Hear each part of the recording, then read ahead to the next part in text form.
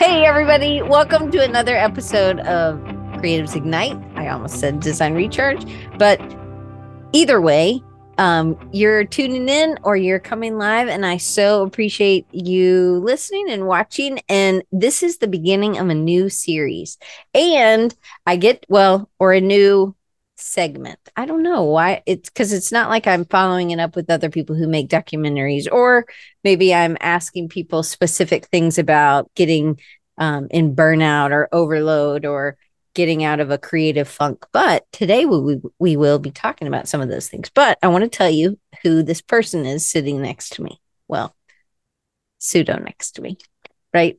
We're on two opposite ends of the country, but Chris Martin, I met at Bend Design in October of 2019. It was the last trip I made before the pandemic hit, pretty sure. Chris, I met there. He was doing some podcasting stuff. He's also a podcaster. He's a filmmaker. He's a designer. He's an educator. He loves helping people. This is probably not your tagline, but this is what he does for me. And for a lot of other podcasters, he helps them to make this idea more of a reality. And I used to think, and I said this in the newsletter, so if you got the newsletter, this is a little bit longer of a newsletter today, because Chris is one of the people that has helped me hand over the reins. Chris, before we get into it, tell them who you are, where you are, and what you do. I thought you did a really good job explaining who I am, but I'll do it again just for posterity's sake. I'm Chris Martin. I live in Vancouver, Washington, on the other side of the country from Diane, as she mentioned. And I'm a filmmaker, podcaster, writer. I like to play guitar and keyboards and other forms of music. And I like to dabble in a lot of things and try things and fail and all of that good stuff. So that's in a nutshell who I am and what I do. Okay. Well, we all honestly, if we're doing a good job at being artists and creatives, we are trying new things and failing. Sometimes we might not share those things out loud with other people, or we might just share it with our close friends. But ever since Bend, Chris got to experience me in a very uncomfortable position at Bend. I was on a panel, and I was just being me, and I'm pretty positive. And there was somebody else on the panel that really didn't like me. And it was fine. It's totally fine. If she's not going to like me for me being who I am, that's awesome. Like it would have been bad if I wasn't who I was, but it was super uncomfortable. And I had this thought, I shouldn't be here. I remember walking to lunch by myself, and I sat next to some stranger, and we had a great lunch. And me and the stranger, not me and Chris. I mean, I hope you had a good lunch that day, Chris. But it was a very, I really did think, and when you're in an uncomfortable situation, you can't really see it. You can really only see it from your point of view. And I felt like I was representing myself fine. I actually just felt really bad for the lady who hated me. Because, anyway. So, but Chris got to tell me later kind of his take on this. And I think this is where, because he was honest with me from that initial kind of thing, which it was awkward. It was very awkward. And for you in the audience, it was awkward. Yeah. Yeah. So it was a panel of many different types of people across many different just worlds. Yeah. Yeah. And it's a creative conference. It's a great creative conference. You're going back? Mm-hmm. Yeah, I'll be there this year. Yeah. It's in October. Mm-hmm. Bend Design. If you look it up, it's awesome. I met Troy. He's here. It's a terrific conference. So Chris and I have been friends since then. We started meeting, and then we started meeting more, and then it was the pandemic, and so I think we just started meeting about once a month. Mm-hmm. I don't remember exactly, but we still meet once a month. It's usually on the 8th, but sometimes we have to change things up. And so we actually get to meet on Thursday this week. That's our 8th. So I mean, I hope you still will meet me tomorrow. If not, you can let me know later. But I'll let you know right now. We're meeting. okay. So, and what we do on these conversations is we just have real conversations about work, about life, about things that we're thinking about or reading. Chris reads more than anybody I know. Like, I think Demi reads a lot. Demi, if you're listening, I think Chris beats you on the reading. But hey, Jared, one of the things that make the most difference to me, I mean, I love him as my friend, but Chris does a podcast and his podcast is awesome and it's called Getting Work to Work. And I'm going to put the link in the chat.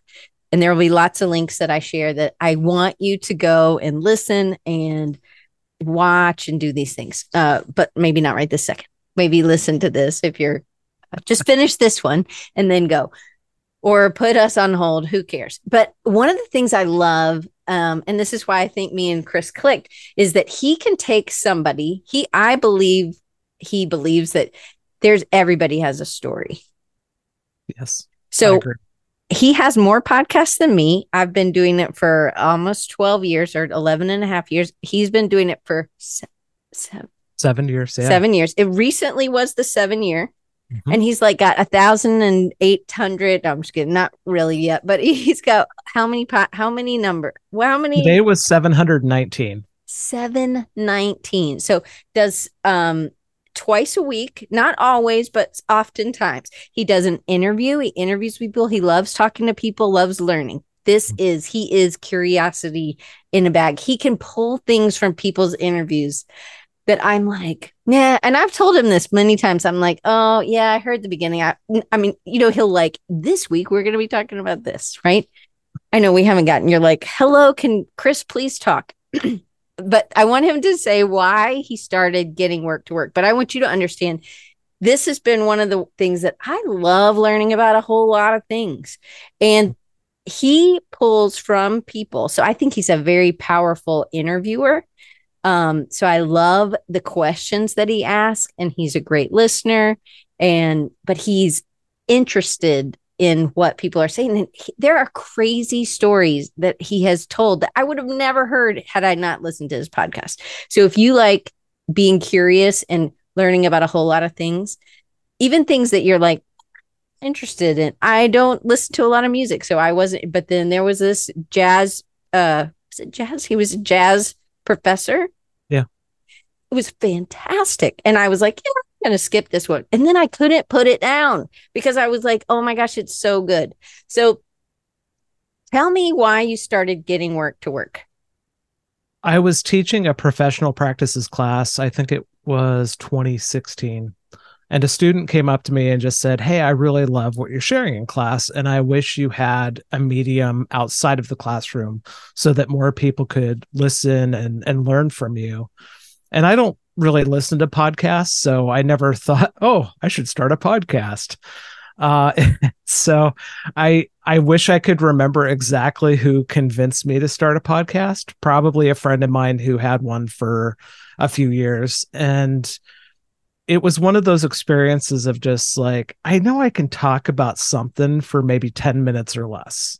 I didn't really think that I had anything to say, which is, I think most people that I come across, I don't have anything to say. And so I'm like, I can do once a week, 10 minutes or less. And I'll just pick a topic and talk about it. I had no idea that I would interview people. That wasn't in the original design. Primarily because I was coming from a documentary background, and I was really comfortable sitting across the room from someone and being able to make eye contact and to feel the energy in the room.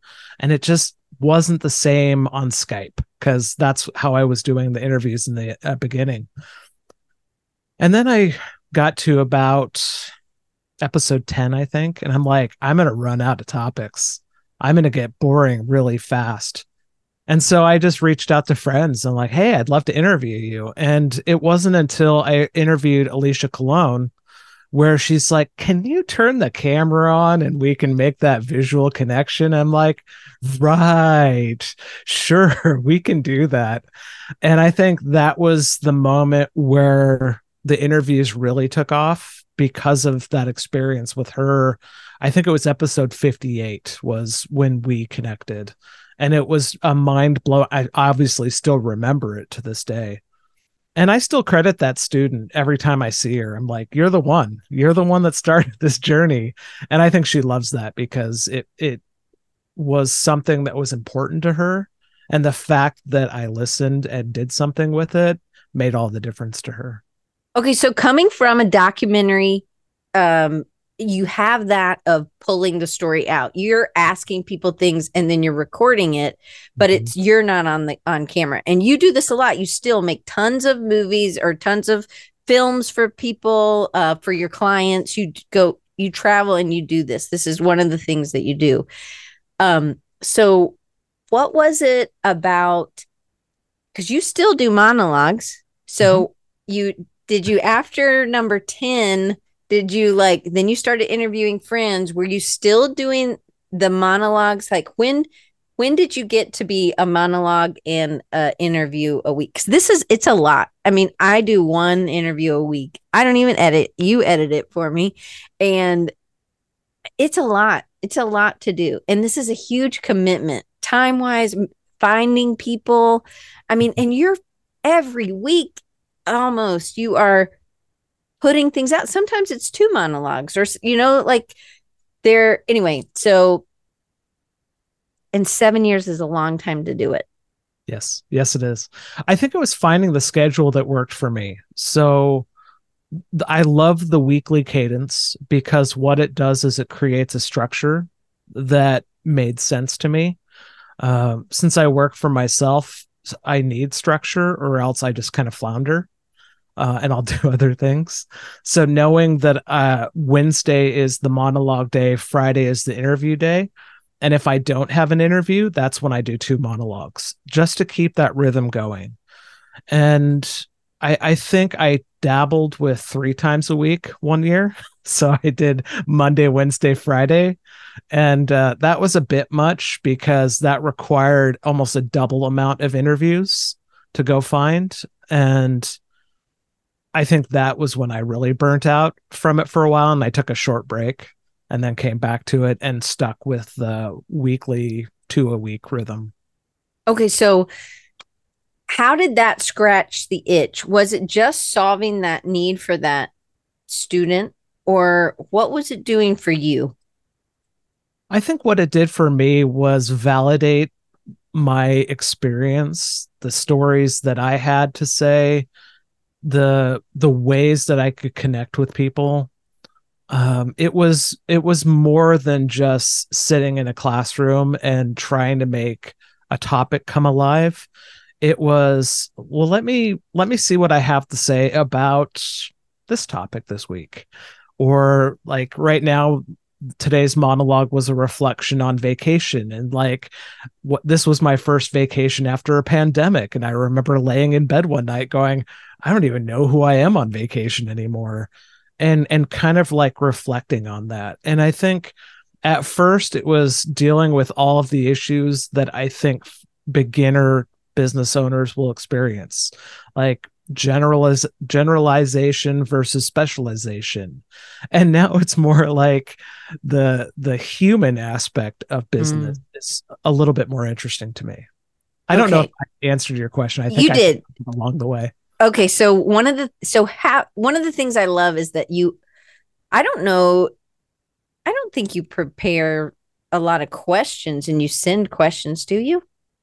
I do sometimes, but I had an interesting feeling earlier this month. Was I kind of felt like I was relying too much on the questions and not listening enough.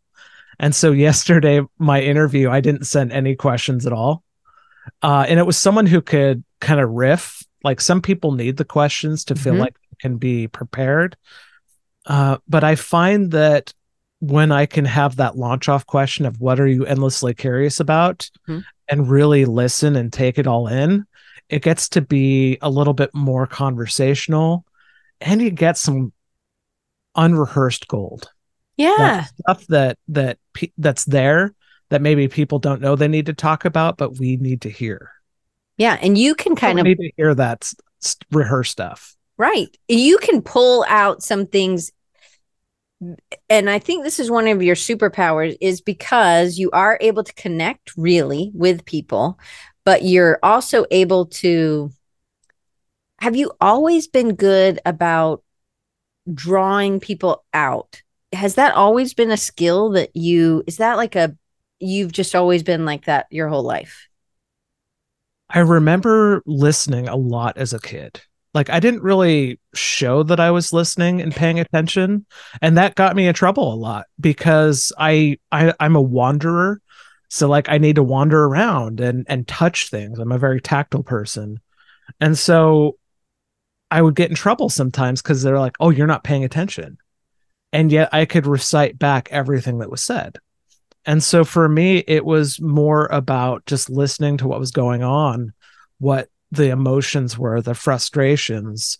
And I didn't really ask a whole lot of questions in the earlier years. It was just listening. And I think as I got into documentary, I started also really getting into this old journalist named Bill Moyers, not Bill Maher, Bill Moyers. And he had interview shows all the time, and he would release interview books, which were edited from his documentaries and conversations. And that's where I really got hooked with questions, was reading how he would draw out those questions from politicians and pop culture celebrities and artists and writers. Okay, well, I one other thing that blows me away is that you do read a lot and you read a lot of all kinds of things. And I do think you are curious. And you do that as the one question he asks either at the beginning or the end of every episode. And it's kind of nice to have that as something that, as a listener, I can always, ooh, what are these people curious about? Is this going to be something that I am also curious about? Or is this going to be somebody who's just so different from me? And I like that. So, what are you endlessly curious about? I'm endlessly curious about two things: what people really want to do with their life, Hmm. and just knowledge in general. And Okay. I'll read a wide range of books from spiritual to science to it doesn't really matter the religious connotations. I'm just curious what people really think about, what matters to them, what causes them to make the decisions that they make. Because I think we live in a society that tells us we need to be a certain way in order to be accepted, as opposed to just accepting people for who Hmm. they are and where they are. Absolutely. I love that about you. You are very accepting. And I think that's another reason people feel comfortable with you on I mean, people from all different kind of backgrounds, all different kinds of things that they're interested in. And I think that you being well read in lots of different things helps you to be able to connect with them in ways that I wouldn't because I don't read those things. Not that I'm against reading those things, but whatever. But you are really, I was about to say, really well read. You are really well read. Thank you, Tweety Bird. So um there there's something else that I think so you're a good connector, like you clue in, you're really good with reading people. I do appreciate when we're doing things and we're visual, so I get to see your face and that.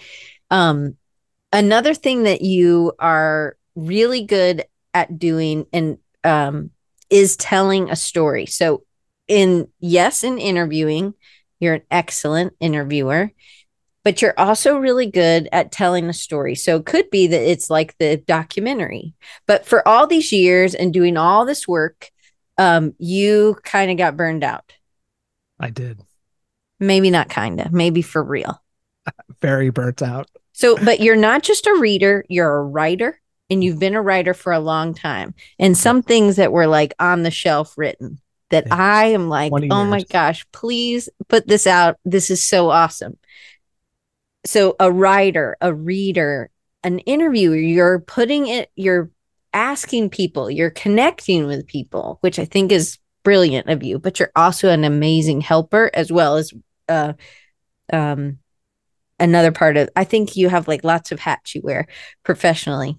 So, but telling a story. So you're burned out. I want you to tell a little bit about this because then you started making this documentary. You had an idea to make this documentary and then you started it. And I want I'm going to put the links in the chat. You guys need to like type the little three dots. You can hit save chat or just copy and paste them because these are amazing. And there's a series, and you should subscribe on YouTube to Chris's channel. Okay, I'm going to put them in the chat. You tell them about how long was the burnout, or I think the burnout has been there for a long time.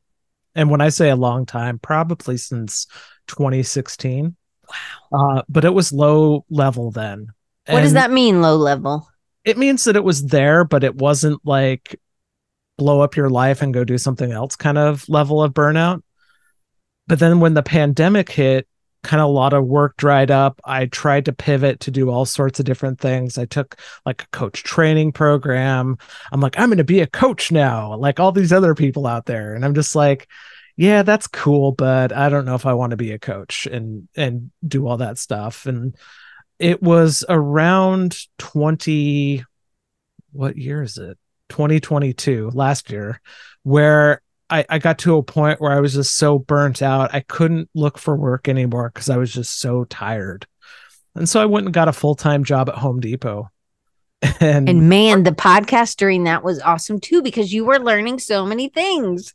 Yeah, it was great for a little bit because I was learning things about myself, but retail, people that love working in retail, God bless you. That wasn't me though, because my body just kind of broke down from 20,000 steps a day and pulling 100-pound toilets off the shelf and just got really tired. But as I was going through that, I quit because a client had said, hey, I got some work lined up and it's going to be great. We're going to redo our entire content library. And then it fell apart after I quit the job. And that's when the burnout really got worse. It kind of quieted down when I was working at Home Depot because I didn't have to do the level of creative work that I was doing afterward. And so there was really a reckoning of how am I going to deal with this? And one of the things that I've done in the past was I made a documentary series in 2010 called Innovators of Vancouver. And that was just a way to practice telling stories and learn my equipment and connect with people. Those were my benchmarks for that. And so I'm like, well, why don't I do something else? But great question, D. Does burnout mean I'm not making enough money in ratio to the work I'm putting out? Yes, 100%. Because it wasn't the reflection of the creativity that I was doing. It was flat out money. Well, creatively, did you feel like you were burned out also? Like you couldn't tap into? I mean, you had already written a book at this point, but yeah. it's and you typed it in, you're in the editing phase and you had to put it down because it was there were other things bubbling up. I think money was there's a very long standing relationship that I have with money. And this is connected to the burnout because I just hit a point where every time my business would get to a point financially, I would get to that barrier and be like, I don't want to deal with what's on the other side of this barrier. And generally it was, what if the money doesn't come? What if I have to deal with not being able to pay bills? What if I have to deal with the unknown? And that's generally the quit point, where I would quit and go do something that I knew there was certainty. And then about 4 months would happen and I would jump back to my business and I would have to start over every time. And so the documentary series wasn't a response to the barrier. That was just an idea that I had had for a long time of wanting to tell these stories visually, because I would meet all these artists, and artists don't translate sometimes well enough to an audio platform. Sure, their philosophy of art is so fascinating, but I also want to show the work beyond just a photo. And so I'm like, well, in January of 2023, I'm going to really launch the documentary series. And in my mind, I had grand aspirations of I'm going to do it every month. No, that didn't happen. Which it's a lot. It's a lot to, I mean, you're filming, you're going out, I mean, at the interview, you had an idea of that you could do it in a weekend, I think. I did, yeah. Initially, I'm like, I'll do, the interview, I'll get all the B-roll, and we'll call it good. And so the first episode with Jack Kent, we did the majority of filming in about 3 hours in the afternoon, but then we had to meet up again to get some stuff. And then that was great. It was a good amount of work for that first video. But then I met Highland cows, and that was one of those experiences where I think I went to the farm 4 times. I went to Cummold Markets twice, maybe 3 times. And his farm is an hour from my house. So that's about an hour each way of drive time. But I loved it. It was one of those experiences of like, I've got something here. I've got something for me and for other people. It was pretty cool. Okay, so in this, you have ideas of more people. It's not, I mean, you're still doing it, but what I hear is that doing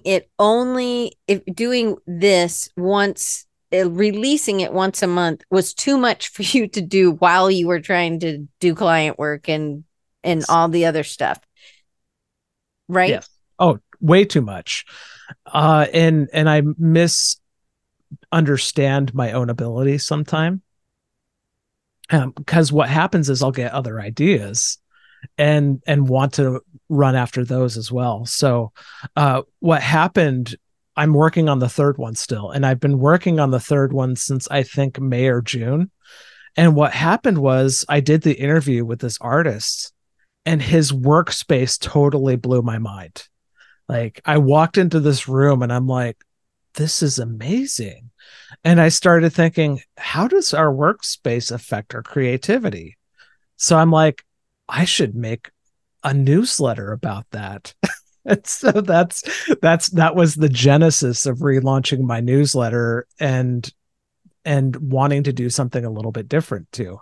So it's like, I'll interview the person and then I'll transcribe it, edit it, and make it a text-based interview, but then add photos because I want to be working on my photography as well. And so that had created this rhythm and conversation about the workspace separate from the interview. So it helped to kind of see what getting work to work could be beyond just a podcast and a documentary series. And now it kind of feels like a cohesive platform for creativity and the work that we do. Okay, so then it sounds like you were burned out creatively as well as just burned out of the business. And it's a lot to try and run a business and go after clients. There's, you have video clients that you do regular videos for. Mm-hmm. You have, I'm sure some of those are one-offs. There's things that you've done like film training videos for people. But then you also have a whole podcast portion where you've walked people through. You have a course that walks people through setting a goal and then releasing a podcast. Your content creation, you are a wizard at, because you're able to do the writing. You're able to do taking photos, or you Midjourney, you were against, and then you listened to Demi talk about it, and because you're my podcast editor, so I knew his ears. He's like, I'm against this, and I'm like, maybe you didn't say against it, but you were like, I don't want to do this. I'm like, oh, he's not gonna like this episode. But no, it was good. It changed the whole perspective that I had about image generation. Thank you, Demi. Yeah. I mean, it was a really good one. And so you also are editing people's podcasts. And this is where I'm just going to say this one thing that I was alluding to in the beginning. So thank you for holding on and being okay with my ADHD. So, one of the best things, I'm going to ask you this, Chris, what is the one of the top 5 best things you've done for your business? And I'd love everybody to answer that. Like if you're watching on YouTube, type that in the chat. If you're here live, type it in the chat. What's a decision you've made, Chris, that has been the best thing you've done for, or one of the best things you've done for your business? Stop quitting on myself. Ooh. When I would find myself near that barrier of what is on the other side, generally it had nothing to do with clients. It had everything to do with me. And I think it was a commitment to the vision that I had for my art and for what I wanted to do for other people.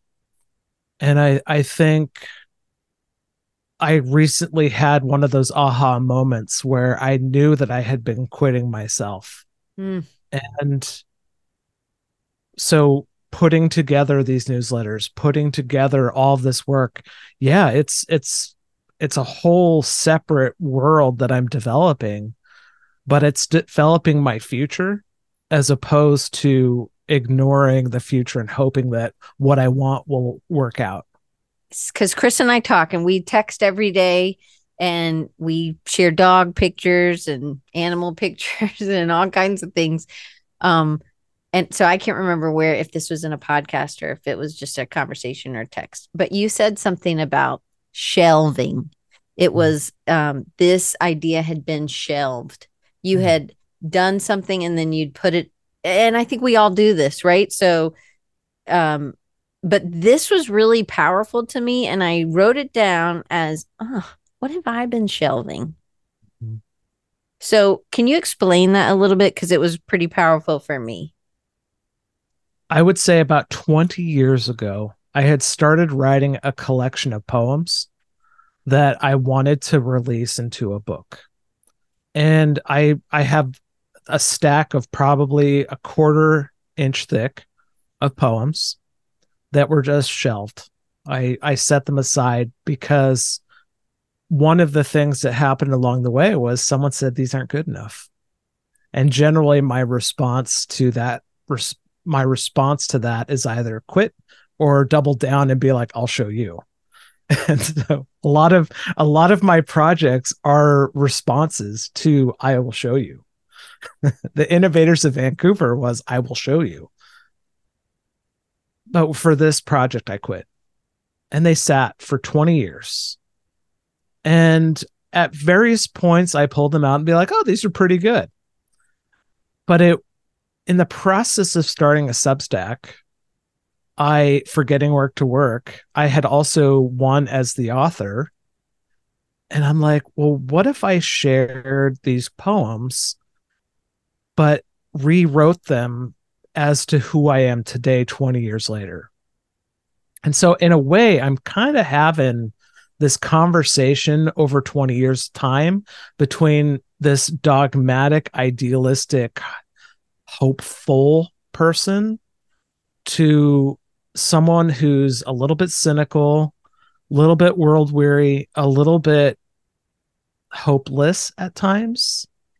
And so, in a way, I'm learning from myself then. And I don't know, it's this weird kind of pattern of, yeah, I like what this person said, but this is how I would say it now. And And I love this. So this is another thing that you can subscribe to, and I love it. Um, because it says something to me. It's not what Chris is teaching me. It's more about how it's connecting to me. And I think that for poetry, for me, or like music, songs, it's really like, this is my song. It's not like whoever wrote the song, it's theirs. It's really, I can connect to it so much. But I love that on the Substack, this is Chris Martin Writes, WRITES, whatever, substack.com. All these links are going to be at the top of the episode if you're listening or watching.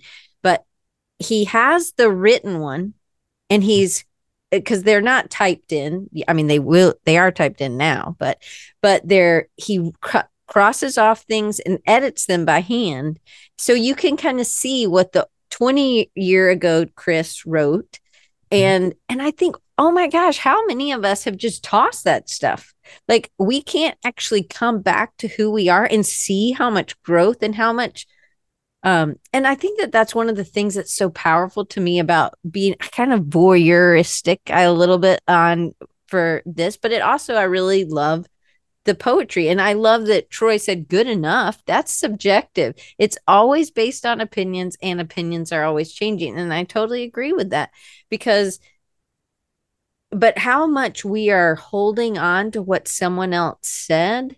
And as a teacher, man, I think, man, it's so heavy weighted on me because I don't want to be the teacher. I know I'm a hard teacher and I say a lot of things that are not, but I'm trying to get them to get a job, right? I have reasons why I'm hard. Oh, and Jared says, Chris, you're speaking to my soul today. I'd love the opportunity to meet you directly. Talk. Anyway, would that be possible? I love Jared. He's awesome. Met him at Creative South.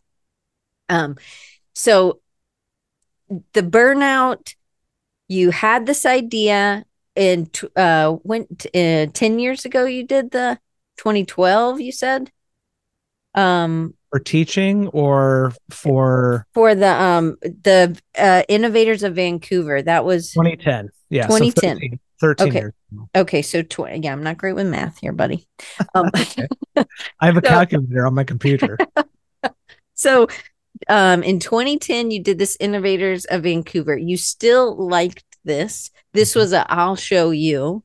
Yes. And I just think there are so many things that I can relate to. I think Jared can relate. I think probably Dee can relate as well. I think that if you relate to either shutting down because somebody said something to you and just never going in that path, or saying, you know what, buddy, I'll show you. Right. Yeah. And that is really a commitment to yourself, which to have done 710 episodes of a podcast where you're not with other people in the room like we are right now. You know, I can't do it without this. This is the only way I can do it. And I appreciate y'all being here. But like to know that there was something that one person said, what do you say to that Chris from long ago that listened to the person who told you that these poems weren't very good? Did that person write poetry? Yeah, he did. Oh, he's a dabbler writer, I would say. But I trusted his voice then. And so I needed that external validation as a creative then. It's still something that I'm learning to shed and learning how to listen and ignore if I need to. But early, I mean, I was a very insecure creator when I started, but I was also very arrogant. So not only was I insecure, I was arrogant because I didn't think that I was that bad of a creator. I thought I was great, but the truth was I wasn't. But I didn't believe what people were telling me, whether it was good or bad. I just believed that it was good. So I had to learn over time to balance that and get better and to practice and to fail. Because early in my career, I didn't want to fail. I thought that failure meant that I wasn't good. Whereas failure has no reflection on whether you're good or bad. It's just, did it work or not? I love that. You should write that down. That is amazing. When I edit this, I'll write that down. Okay. But to me, that is, we do when we're, and I'm not saying young, I'm saying young at whatever we're trying. We tend to not want to fail. Other things we are professional at. And so we're like, why is this so hard? I must not be good. Or we just can't take the type of feedback it takes to grow. Yeah. And I think that that's really important. And now you don't mind failing so much because it's not that you've done just one thing. You've tried lots of things. But I think the other thing that's so important about letting you see this is that you also are helping people who have an idea for a podcast or a movie or a video or a film that they're trying to do. And you get to be the guide and you get to help them sound the best that they can. You get to guide them on, hey, maybe that's too much content right here. They're like, let's do 3 a week. And you're like, let's try 1 a week, Yeah. So how does guiding and being the maybe the producer or the editor, how does that play a role in you understanding failure maybe better? That's an interesting question. I know, I'm sorry it wasn't on the sheet. Oh, there was a sheet? No, just kidding. I think when people come to me and they say certain things about frequency or having their podcast have to be perfect, I think that creates the conversation around failure, because generally that is the response that people have to anything that is made. They want it to be perfect right out of the gate. They want to invest all this time and energy into episode 1 when they might not hit their stride till episode 100. And that's a really hard thing to tell people, because if they've never done it before, they think that with a little bit of coaching, they can be great at 1, but it's very rarely the case. I mean, you have to find your rhythm. You have to find the way that you speak, because the way you speak is reflecting upon the listeners, and that feedback from the listeners changes how you speak. But then not only how you speak, but how you edit, how you tell a story is reflected in multiple ways, from speaking, from editing, from sharing, from conversing. And that's really hard. I think failure is multiple points. And if you try to perfect one, the others might crumble. I was once told that my edits could be heard. Ooh, And so what does that mean? that means I was trying to make it so perfect that by taking out ums and filler words, that so I was just making it sound robotic. So I made stickers that said, "I hear your edits." Mm-hmm. Again, when people say certain things, my response is, "I will show you." So I created merch. But you helped me with that, because at camp you were like, you really need to not cut out all the ums. It's really hard to listen, Diane. And I listened to that because I know I don't know what I'm doing. So I'm like, okay, I'm leaving them in. And I go ahead. I think people think is a failure. Mm. Is not a failure. Oh, that's another quote. That's a good sticker. Is a point of learning for you. Is a space. So you can either say and know that in the future I'm going to remove that from my repertoire and be like, okay, I will pause before I say something. But, take it out, sure. I mean, I will edit some ums if it's what I call a clean edit, meaning there's space on either side and I can clip it cleanly. But I mean, it all depends. Some people really need that to feel like they will be accepted. But I like to say acceptance comes over time. I don't think that we are able to, if you don't have somebody editing. I mean, to be honest, the reason I didn't have anybody editing my podcast for so long is a lot about trust.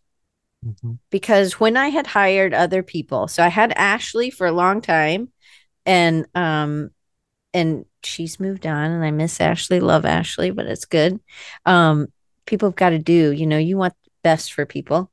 But for so many years, Saturday was Diane sitting in front of her computer editing. I mean, and editing is pretty rough word there for Diane, because I really wasn't editing anything. I was just plopping in some music maybe and then putting something in the front. And it was rough, but I was getting as much of what I could do, but I thought I couldn't afford it. And I thought that it's not that I didn't need it. I knew I needed it, but I honestly thought that it was I should be able, and you have told me this too, you shouldn't be shoulding on yourself, Diane, right? Right. Um, and I think that it was a mindset. One, I needed somebody who I could trust, that I didn't even need to listen to the episode. I just trusted that he understood what my voice was and understood what I was trying to get across. And he chooses to leave things in. Sometimes he's like, I put an extra little graphic. I'm like, oh yeah, do that. Extra words or something. I love when Chris does that because then it is more collaborative. So in this episode, we're using new music in the beginning. So maybe you guys who are all here for real. Today you'll have to listen in to we picked out new music for the beginning. And I mean, and to me, Chris edits it and he puts it on YouTube and it's waiting for me to publish. And this was one of the top 5 things I've ever done for my business. And I've hired other people and it didn't work. So what was different with Chris is that he really cares to listen to me. And I think that is that teacher in you, that guide that is such an amazing, but at the same time, you're also this amazing artist that is also a writer. And you have so many lessons to share that for me, I love that you work with me on what we're doing. And if I ask for, hey, could you help me? We do that as something separate, and that's where I pay you separate, but you still are a brainstormer with me. And to me, there are certain people who are really professional at what they do, but then they don't really know how to get in the bucket where I am. I'm in a bucket, not even a kiddie pool. You're like in the ocean. But you can get in the bucket with me and understand where the fear or the stress is. And when I hear another podcaster say, "Oh yeah, I'm editing all these. I just don't know if I can keep going." I'm like, that was me. I used to say that. But as soon as I hired Chris to do this for me, that and I mean, and I just knew he was doing a good job. It was such a relief. And that's for anything. If there's something that anybody is doing that they really don't think that they somebody else who's a professional could do it, I would just ask. Go talk. You may be able to work out something that is going to be something you can afford. To be honest, I would stop other things so that I can make sure that I can afford this, because this is such a relief for me that allows me to continue to make this. So for me, hiring Chris was one of the best decisions I made, and I would hire Chris if that was for me. But I know you've had other people who aren't, maybe they weren't able to edit their own, and so they didn't have that. They had an idea, and you even helped them on the idea part. Can you talk a little bit about that? Sure. Or whatever you want to say. One thing that I want to say about making assumptions about what things cost is, if you, regardless of whether it's editing or production or photography, illustration, don't assume someone's prices. Don't assume that you can't afford something. Don't assume that they won't work with you. I am fully in belief that every creative should be paid for what they do, but we should never assume what is affordable to us or too expensive for us onto someone else. So have that conversation, but also don't jump in and ask for the discount. Start the conversation. I love Diane's approach of just making friends. I love to pay people what they're worth. That means that maybe I won't get as much over time, but that means that one thing is going to be amazing. And then I feel good that I could support someone else's creative work. So never assume that. That would be my first kind of thought about editing. In terms of the idea, though, I think people assume that editing is about, polishing what's there. But editing is as much having that conversation about what will be there, or what you want to be working towards. So yeah, editing is opening Premiere and knowing what to keep in and what to take out. But sometimes it's the conversation of, sending a text to Diane saying, you don't need to mention the question list so much. That's future editing. That's putting that thought into her head about how can I rethink my question list or whatever point that I bring up. One time, Chris said, Diane, if you could have your questions so that you're not having to look down. And so I really have tried. I do have my list, but I have it also sitting next to me. I need something to cross off that I. But he's helping me with those other little things like the If I said I don't know if I say a lot. Hopefully, I'm not talking that much. But when I think it's those little tweaks, and it's that you aren't wanting someone to change everything about you in one recording, but you're going to work with them over time. To me, that is the beauty. So when I said I listened to the episode, Doc's episode, when I was putting it up, and I was like, I just don't like that first song anymore. And then I texted Chris. I was like, I'm going to find a new song for the other after Dustin's episode. On your episode, let's start from then on doing a different opener. And I don't know. This is one of those things I'd be like, well, Chris, and I haven't asked him this yet, but I'd be like, well, do you think that it's really important to have the exact same music every time? Or is it important to have it over chunks of time? Like, you can answer that question. I tend to go the same until I get bored. And then I'll drop something new in and be like, ooh, I like that. Until I get to a point where I'm like, I don't like that anymore. Over 719 episodes, I've changed probably 5 or 6 times. Sometimes interviews have different music than monologues. It just kind of depends. And I think the nice thing about me being able to edit my stuff is I can just be like, all right, I'm going to try something new this time. And I don't have to ask for permission.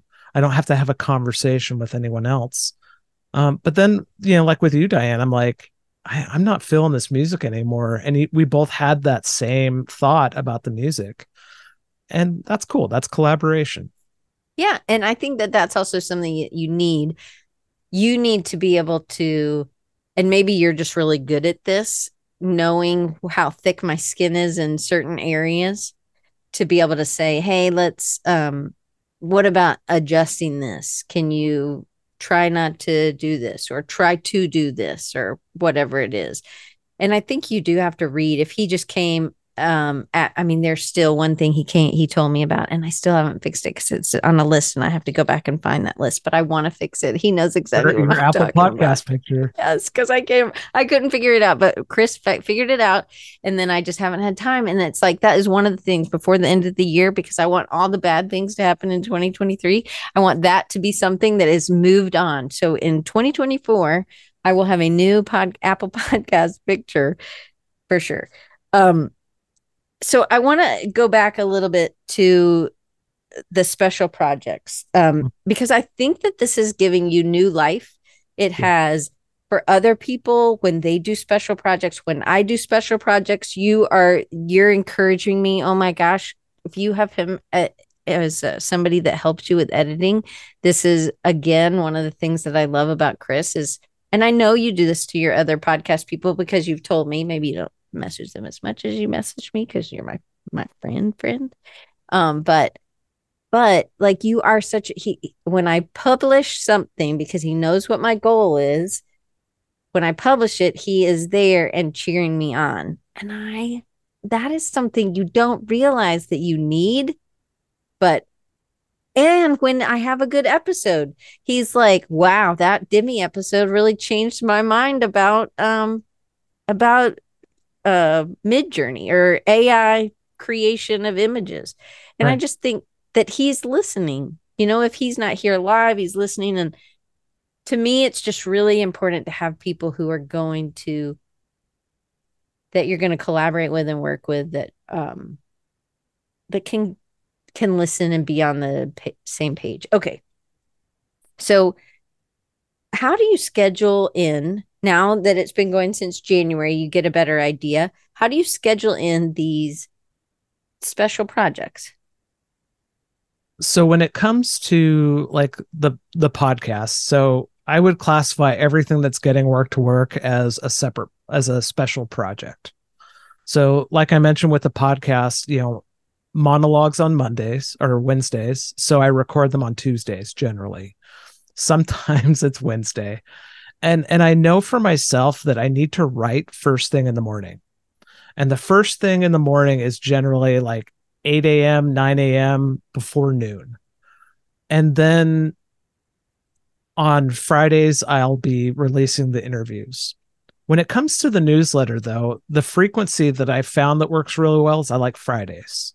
And so I have kind of a plan, a structure of week one of the month is like an essay or some updates. Week two is the At Work With series where I interview creators about their workspace. Week three is Feed Your Curiosity. Week four is Spark Your Creativity. What if And there's a week 5? then it's a giveaway. Woohoo! And again, I have like this sheet of paper over on my wall that kind of breaks down all of those schedules, that structure. Did you And have that? When did you start that structure? when I had the idea to create these different focuses of the newsletter, I then had to like write it all down through the end of the year so that I could see it and feel like it wasn't going to be too much. So is this something recent in 2023 or was this earlier? No, this was recent. So this was, would say probably, I'm going to look at the wall here. I would say in June or July, it was okay. I have these ideas. I'm going to just schedule them out and see what happens. It was an experiment. So in experimenting, so one, I'm hearing I need to experiment, especially even in content creation, if you're having so that you don't burn out, but you also have a structure to be able to tap back into. Yeah. Was there any other so you're doing client work, you're doing getting work to work. Then what about the how did you find time for the documentary? That one's a little more challenging because it requires so much additional out of the office time. So writing is one thing. I mean, I can just sit down, I'll get an idea while taking a shower or driving in the car or laying in bed feeling the existential dread of who am I on vacation. Whatever it is, but going to these documentaries is a little bit hard and I still have a little bit of imposter syndrome to work through on these documentaries. So even with this third episode, I'm like, oh, it's not going to be good enough. Or what am I going to do for B-roll? So I have this weird existential, imposter syndrome that I'm going through. And it's just part of the journey, I guess. And I think it's just making the time for that as opposed to using that time to worry about it, using the time to work on it. I love the documentaries. And for me, it was like, um, when you smell cookies and then you get to eat the cookie, and it was like I knew it was coming, but I finally was able to eat these cookies, and they were delicious cookies. And they're just such a neat story. And for me, it's such a great addition to getting work to work. And I love that you had an artist, Jack Kent, in the first one, but then the next one is this farmer who used to be a lawyer, or I guess he's still a lawyer, whatever. He is no longer a lawyer. Well, he might still pay his bar fee. Who knows? But maybe not practicing. But he has these super cute Highland cows. These cute and delicious. They're really cute. Oh, I don't know about delicious. I haven't eaten any of them. But that, and you told this really different, maybe it's not so different, but it's a different kind of story. So you think, oh, it's artists. We'll see all artists. And I loved, again, that's why it's so great with getting work to work, because they're always about all kinds of different things. Yeah. And I love that. And I mean, I also really think those cows are cute, and I've seen them in Scotland, and I would like a drawing of them. But so really this is some now in the beginning in January, it wasn't so much the imposter syndrome. It was more you were excited and you were having fun. Yeah. Well, I think it's always kind of there. when it comes to video, because I think there's so much video now on YouTube, and some of it is just amazing. I mean, people just sit around and play with cameras all day, and it makes you feel bad about, your work. But I have to remember what is my goal. And I didn't necessarily have a goal of what I wanted getting work to work to be. And now I want it to be like my future. Like one day in 2 years, I want it to be what I'm making a living from. I want to make a living from the podcast, the documentary series, the newsletter. And I wasn't clear on that until most recently. So I know what getting work to work does for me. What do you want it, the whole thing, the newsletter, the writing, the what do you want it to do for the audience? I want someone to experience any part of getting work to work and then go and do that thing that matters to them. I want them to be able to get any ounce of fuel that they need and go create the work, the life, the world that they want for themselves, to create the relationships, to create their own show, to create their own reality in a way that, I don't, maybe then they never consume another thing that I make, but that was enough for them to like propel their future. That's enough for me.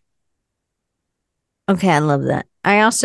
You're always learning. You, Chris, are always learning, but you're also, what makes you a great writer is that you're observant and you're able to communicate and be vulnerable with what you're learning. And it's something as artists and designers and creatives that we're having to iron sharpens iron, and we're having to make changes to be able to get sharper and fresher, and grow. Yeah. So I love that. So next in the documentary series is more videos, right? We can expect more documentaries. I've got one more this year. So I don't think I can do another one this year apart from the one that I'm working on. I think if I can do for 2024 a quarterly release, I think that'll be very realistic based upon how I think about next year. And then in 2025, if I can do one a month, that would be awesome.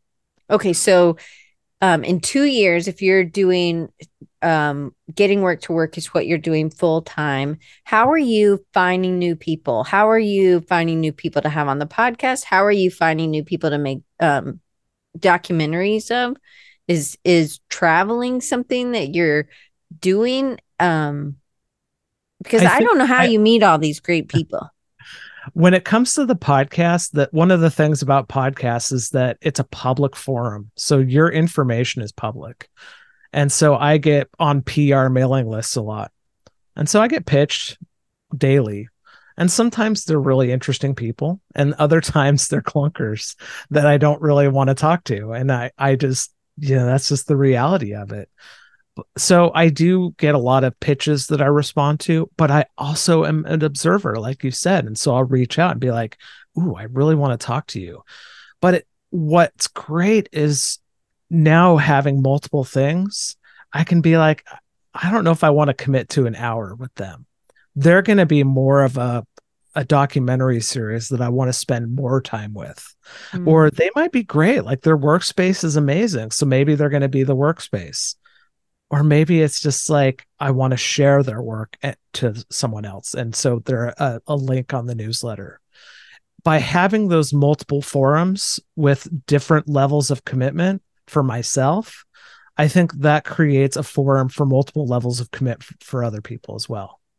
Okay, I love that. All right, so who's your ideal customer or client? And well, before I ask you that, so what about the book? Oh, the book. Yeah. So you really have two books now, a poem book and a book. Yeah, I've got way too many things clunking around. But that's part of the getting work to work full time, getting work to work, those things, those kinds of projects. Correct. So one of the things that I launched just recently actually was a paid Substack. And the reason that that came about was I had a friend. Well, part of Substack is you can pledge support before you turn on paid newsletter, and it kind of gives you a clue that people value your work. And so a friend said, I'd spend $8 a month on that. And then I'm like, oh, that's really interesting. And I had several other kind of things happen to where I'm like, there's something here. And so I turned on the paid newsletter, and my idea was I would create a version of this program that I created during the pandemic. And so I called it Forge Your Future. And each week I would just send a prompt on Substack and just be like, this is the prompt for this week. This is what I'm working on. But instead of it being a passive thing where I just share it and never do anything, I'm like, I'm going to finish my book in 16 weeks. And so on January 2nd, 2024, I'm going to release the book called A Curious Journey. It's kind of a memoir about my relationship with curiosity as it relates to myself, with relationships, and with community. It really, I've on the podcast, you've read some. Mm-hmm. It is about me. It is about you. It is about, I mean, if you're a creative, you're going to feel like it's about you. So to me, it's really good, and I can't wait for this to finally get released. Okay. And there will be an audiobook version as well. Yay! That's the way I like to listen. He knows that, but he doesn't listen to podcasts. So or audiobooks. Okay, so my one question, the last question was, who is your ideal customer or client? Let me read it up here. Look, I'm using what you've taught me. Are there any projects or clients that you're looking for, or what work are you open for right now? I think the main thing that I look for is someone who has something to say. Maybe they have a little bit of trepidation or fear or insecurity around it. And I find that when they're looking for someone to really bring out that story, that's what I enjoy the most. If someone's already polished and coming to me to polish even more of their polish, it's not as interesting to me. But if it's someone who really wants to form this diamond of a voice, I'm more interested in that. So I guess it's the people at the start of their journey, not just the start of their career, but the start of something new is where I'm interested in, because I feel like I have more to say to that than just let's make a professional thing even more professional. I guess I'm not interested in that as much. And these are people from all different areas. This isn't just designers or illustrators or typographers or letterers. These are psychologists or any business, anything. Yeah. Right. I really, it's more about the intention of the work, not the content of the work. Okay, so I want to make sure that everybody knows how they can get in touch with you. And the Substacks are in here. How do you sign up to be on the Forge Your Future? So the way Substack works is generally when you visit the website, you get a little pop-up that says that you can subscribe for free, and you enter your email address. With the Getting Work to Work Substack, there's the free stuff, and then there's also a paid version, and it's Stripe. So you enter your information, and you can be like, I want to do it monthly, or I want to do it yearly. No obligation, of course. There's always going to be stuff that I give away for free, just because that is my nature. But it automatically pops up for us. There's not like some extra place we have to go. No, it's correct? Just when you subscribe. Okay. And then you can manage your subscription. And I really like the platform a lot. There's something about it that speaks to my level of creation. And it's a whole ecosystem that I'm still learning about, which is great. So I just want to read these out. So Getting Work to Work, and that's TO for 2.com is the podcast. The newsletter is gettingworktowork.substack.com. And then on YouTube, please go watch these and subscribe to his channel. They are terrific. If you are curious and you like to learn, they are short documentaries that you will want him to keep going, but he's coming out with another one sometime in 2023. So just it's these again, you're smelling the cookies. So we will get to eat the cookies. That is youtube.com/Chris. Well, it's at the at symbol Chris Martin Studios, which I know there is another Chris Martin, supposedly. I don't know, he's in some band, but this is Chris Martin Studios with an S.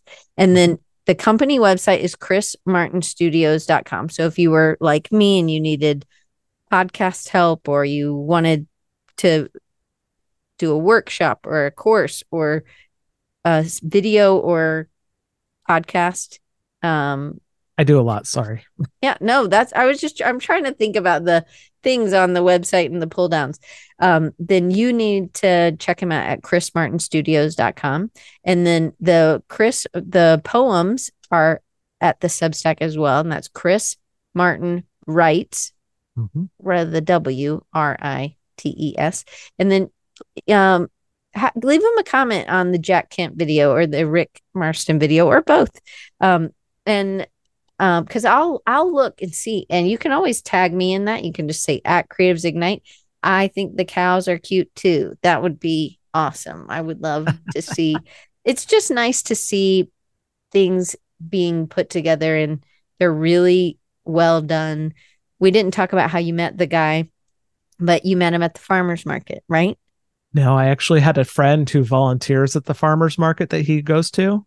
And so I was looking for a farmer because for whatever reason, I'm like, oh, farming would be interesting. And so she's like, oh, you should talk to this guy. And so I called him and we talked for about an hour. And he's like, all right, I'll do whatever we need to do. That's awesome. We did. All right. Well, I hope that you guys enjoy it. I'm glad that Jared, you were here and you that it was speaking to your soul. Sometimes our work can be really heavy, and we're just plunging through, but this is why I love when we can do things together, because to me, when we're doing it together, it doesn't seem so alone. And when we're failing, we can share what we're learning, and then it doesn't seem so much like a failure. I'm glad you don't feel like it's a failure so much. To be honest, look, I think I can't wait for the video. It's the story, right? Well, I love the interview that I did. I just haven't watched it. And so the hard thing is with creative work is if there's too much time from when you did something, you only remember what you didn't like. You don't remember the good stuff. And so I think that's kind of where I'm at with it. So I have a note for this weekend to open it up and at least watch it so that I can replace those icky memories that, oh, why did you do it this way, with, oh, this was actually really good. Okay, so I have one more question about Forge Your Future. This is really for me. Take it away.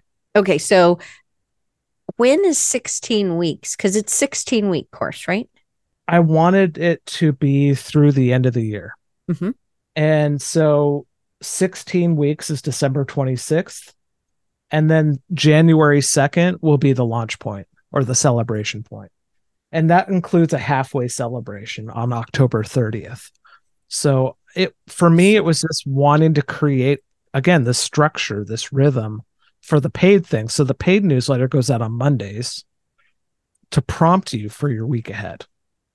Oh, and nice. Whereas the free one is like, ooh, celebrate. It's the weekend, that kind of thing. Yeah. Okay. So, but when can you count back 16 weeks? So if we wanted to do it with you, how late are we?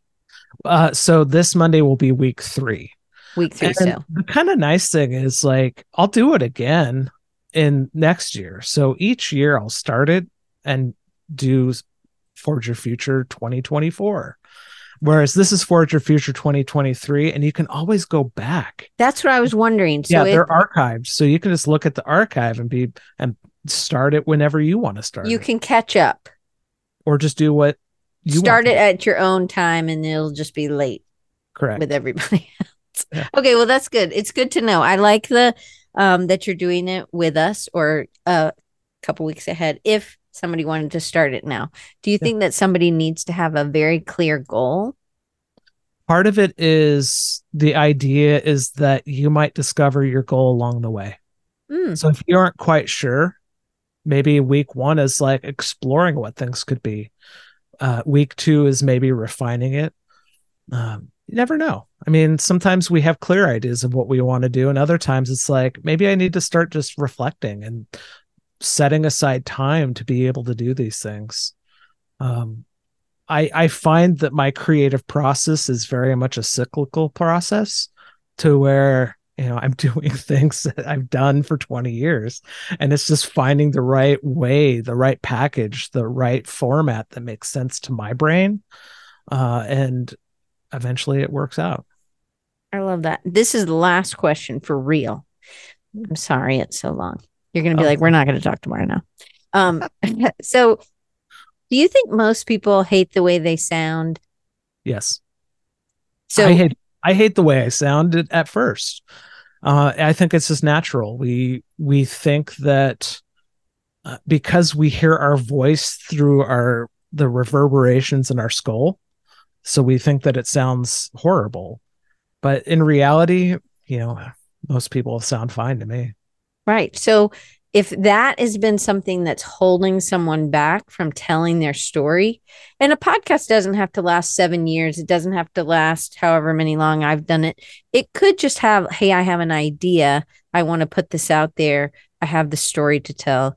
It doesn't have to be this super long commitment that you make, right? There are ways people can do this. I just don't want, I want someone who's thinking, I've always wanted to do this, but I hate the way I sound, or I don't think I can do it for 5 years. Right? Are there any other big stoppers for people? I think the downside of having 719 episodes is they think I could never do that. So they judge their starting point from where I'm at 7 years later. Um, and I think we just naturally do that. Uh, I think sometimes what's great with podcasts is that you can do seasons. Yeah. And so people can do like a 10 episode season and then reset over time. Yeah. I find that seasons is a great way for people to budget their money as well.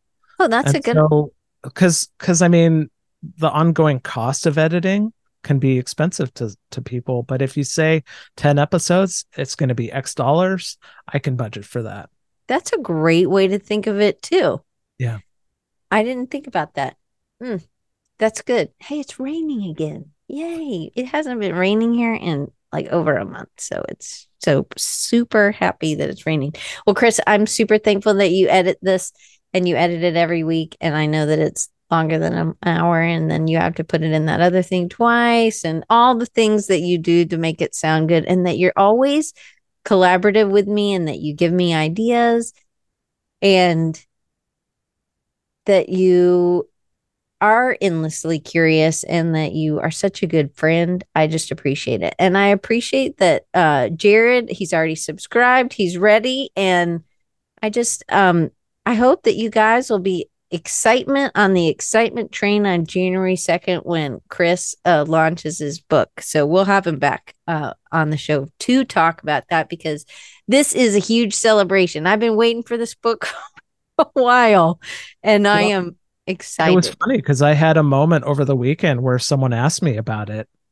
We were having lunch or dinner, and they're like, "So what's this book?" And I'm like, told them, and then they said, "Well, when's it coming out?" And I paused, and my wife's looking at me like, say it." And I said, January 2nd, 2024. And it felt like real at that point. Mm. Sometimes we do have to put those deadlines on ourselves Yeah. and we have to tell people. Yeah. It's the telling part that's hard. And the other thing is that we won't have a show next week because I'm taking the week off because I need to read the book, finish reading the book of the guy who is going to be the week after. And I'm really excited. It's about play and creativity. So I can't wait for to have him on the show. And but I've just been overloaded and I'm trying to listen to my mental health and my body. And when I'm needing to take some time, I am just going to take it. It was planned on a Diane, a rapid recharge, which we know is never rapid. It was going to be one of those, but I'm just taking it off so that I can get the things done that I need to do. And I know Matt Wood is in October. I have Amy Lynn is in October. So I'm excited to have some new people on and what's next to explore. So Chris, thank you so much for doing all the beautiful work on the podcast, and that I never have to worry about it, and that you're always willing to be a good guide and helping me make it better. So thank you. And thank you for sharing your space with me today. Thank you for being here and for being with the red mic. The clown knows. The clown knows. All right, guys, we'll see you in 2 weeks. And I hope you have a great week. Okay, so I wanted to remind you that you can help my friend Doc and his wife, who is having a second round of cancer. So if you want to help save the Tatas again, you can click on the GoFundMe link that's at the very, very tip top of this episode. Then underneath that is all the Chris Martin episode links. And then there's a link for if you want to read the whole newsletter on Creatives Ignite website for this episode. But I wanted to make sure that you knew how to go and help save Julie and their family. Just she wants to do things. She's already gone through the way that they told her to the first time a couple years ago. And this time there's some more risks, and they have 4 girls, and she wants to be around, and I want her to be around. And I also would love it if people would let us if insurance would allow us to do some non-traditional ways of beating things or trying things. And if I wish it would cover it, but it doesn't. And so I don't want Doc to have to work 24 hours a day, 7 days a week. And although he would, I know he is doing the best he can and is absolutely trying. But just like I would for anybody, they just need a little help. So I am putting the GoFundMe link at the very top for the rest of the year. And I just hope that you guys will give a little to help just support that family. And I hope that I hope people would, if anybody needs something like that, this is where this community comes together and just rallies. And even if it's, the cost of a coffee, that's great that you're just giving up one coffee for them. And I think that that's an awesome way to do as well. It doesn't matter how much, it's just that you sacrifice something for another creative. So I hope that you'll consider it. And the link is, you can always go to the Chris Martin episode on Creatives Ignite, which is the documentary series. And I'm trying to think, what's the name of this? It's Chris, the creativesignite.com/Chris-Martin-the-documentary-series. And the link is at the bottom. And that one's at the bottom. It's Save the Tatas GoFundMe.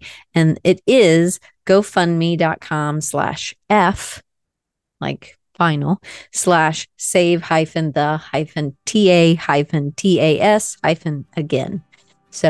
I hope that you guys will join me in helping them out and raise some money for Julie to have the kind of health care she is wanting to try this time. And let's pray to beat the cancer. Okay, see y'all in 2 weeks.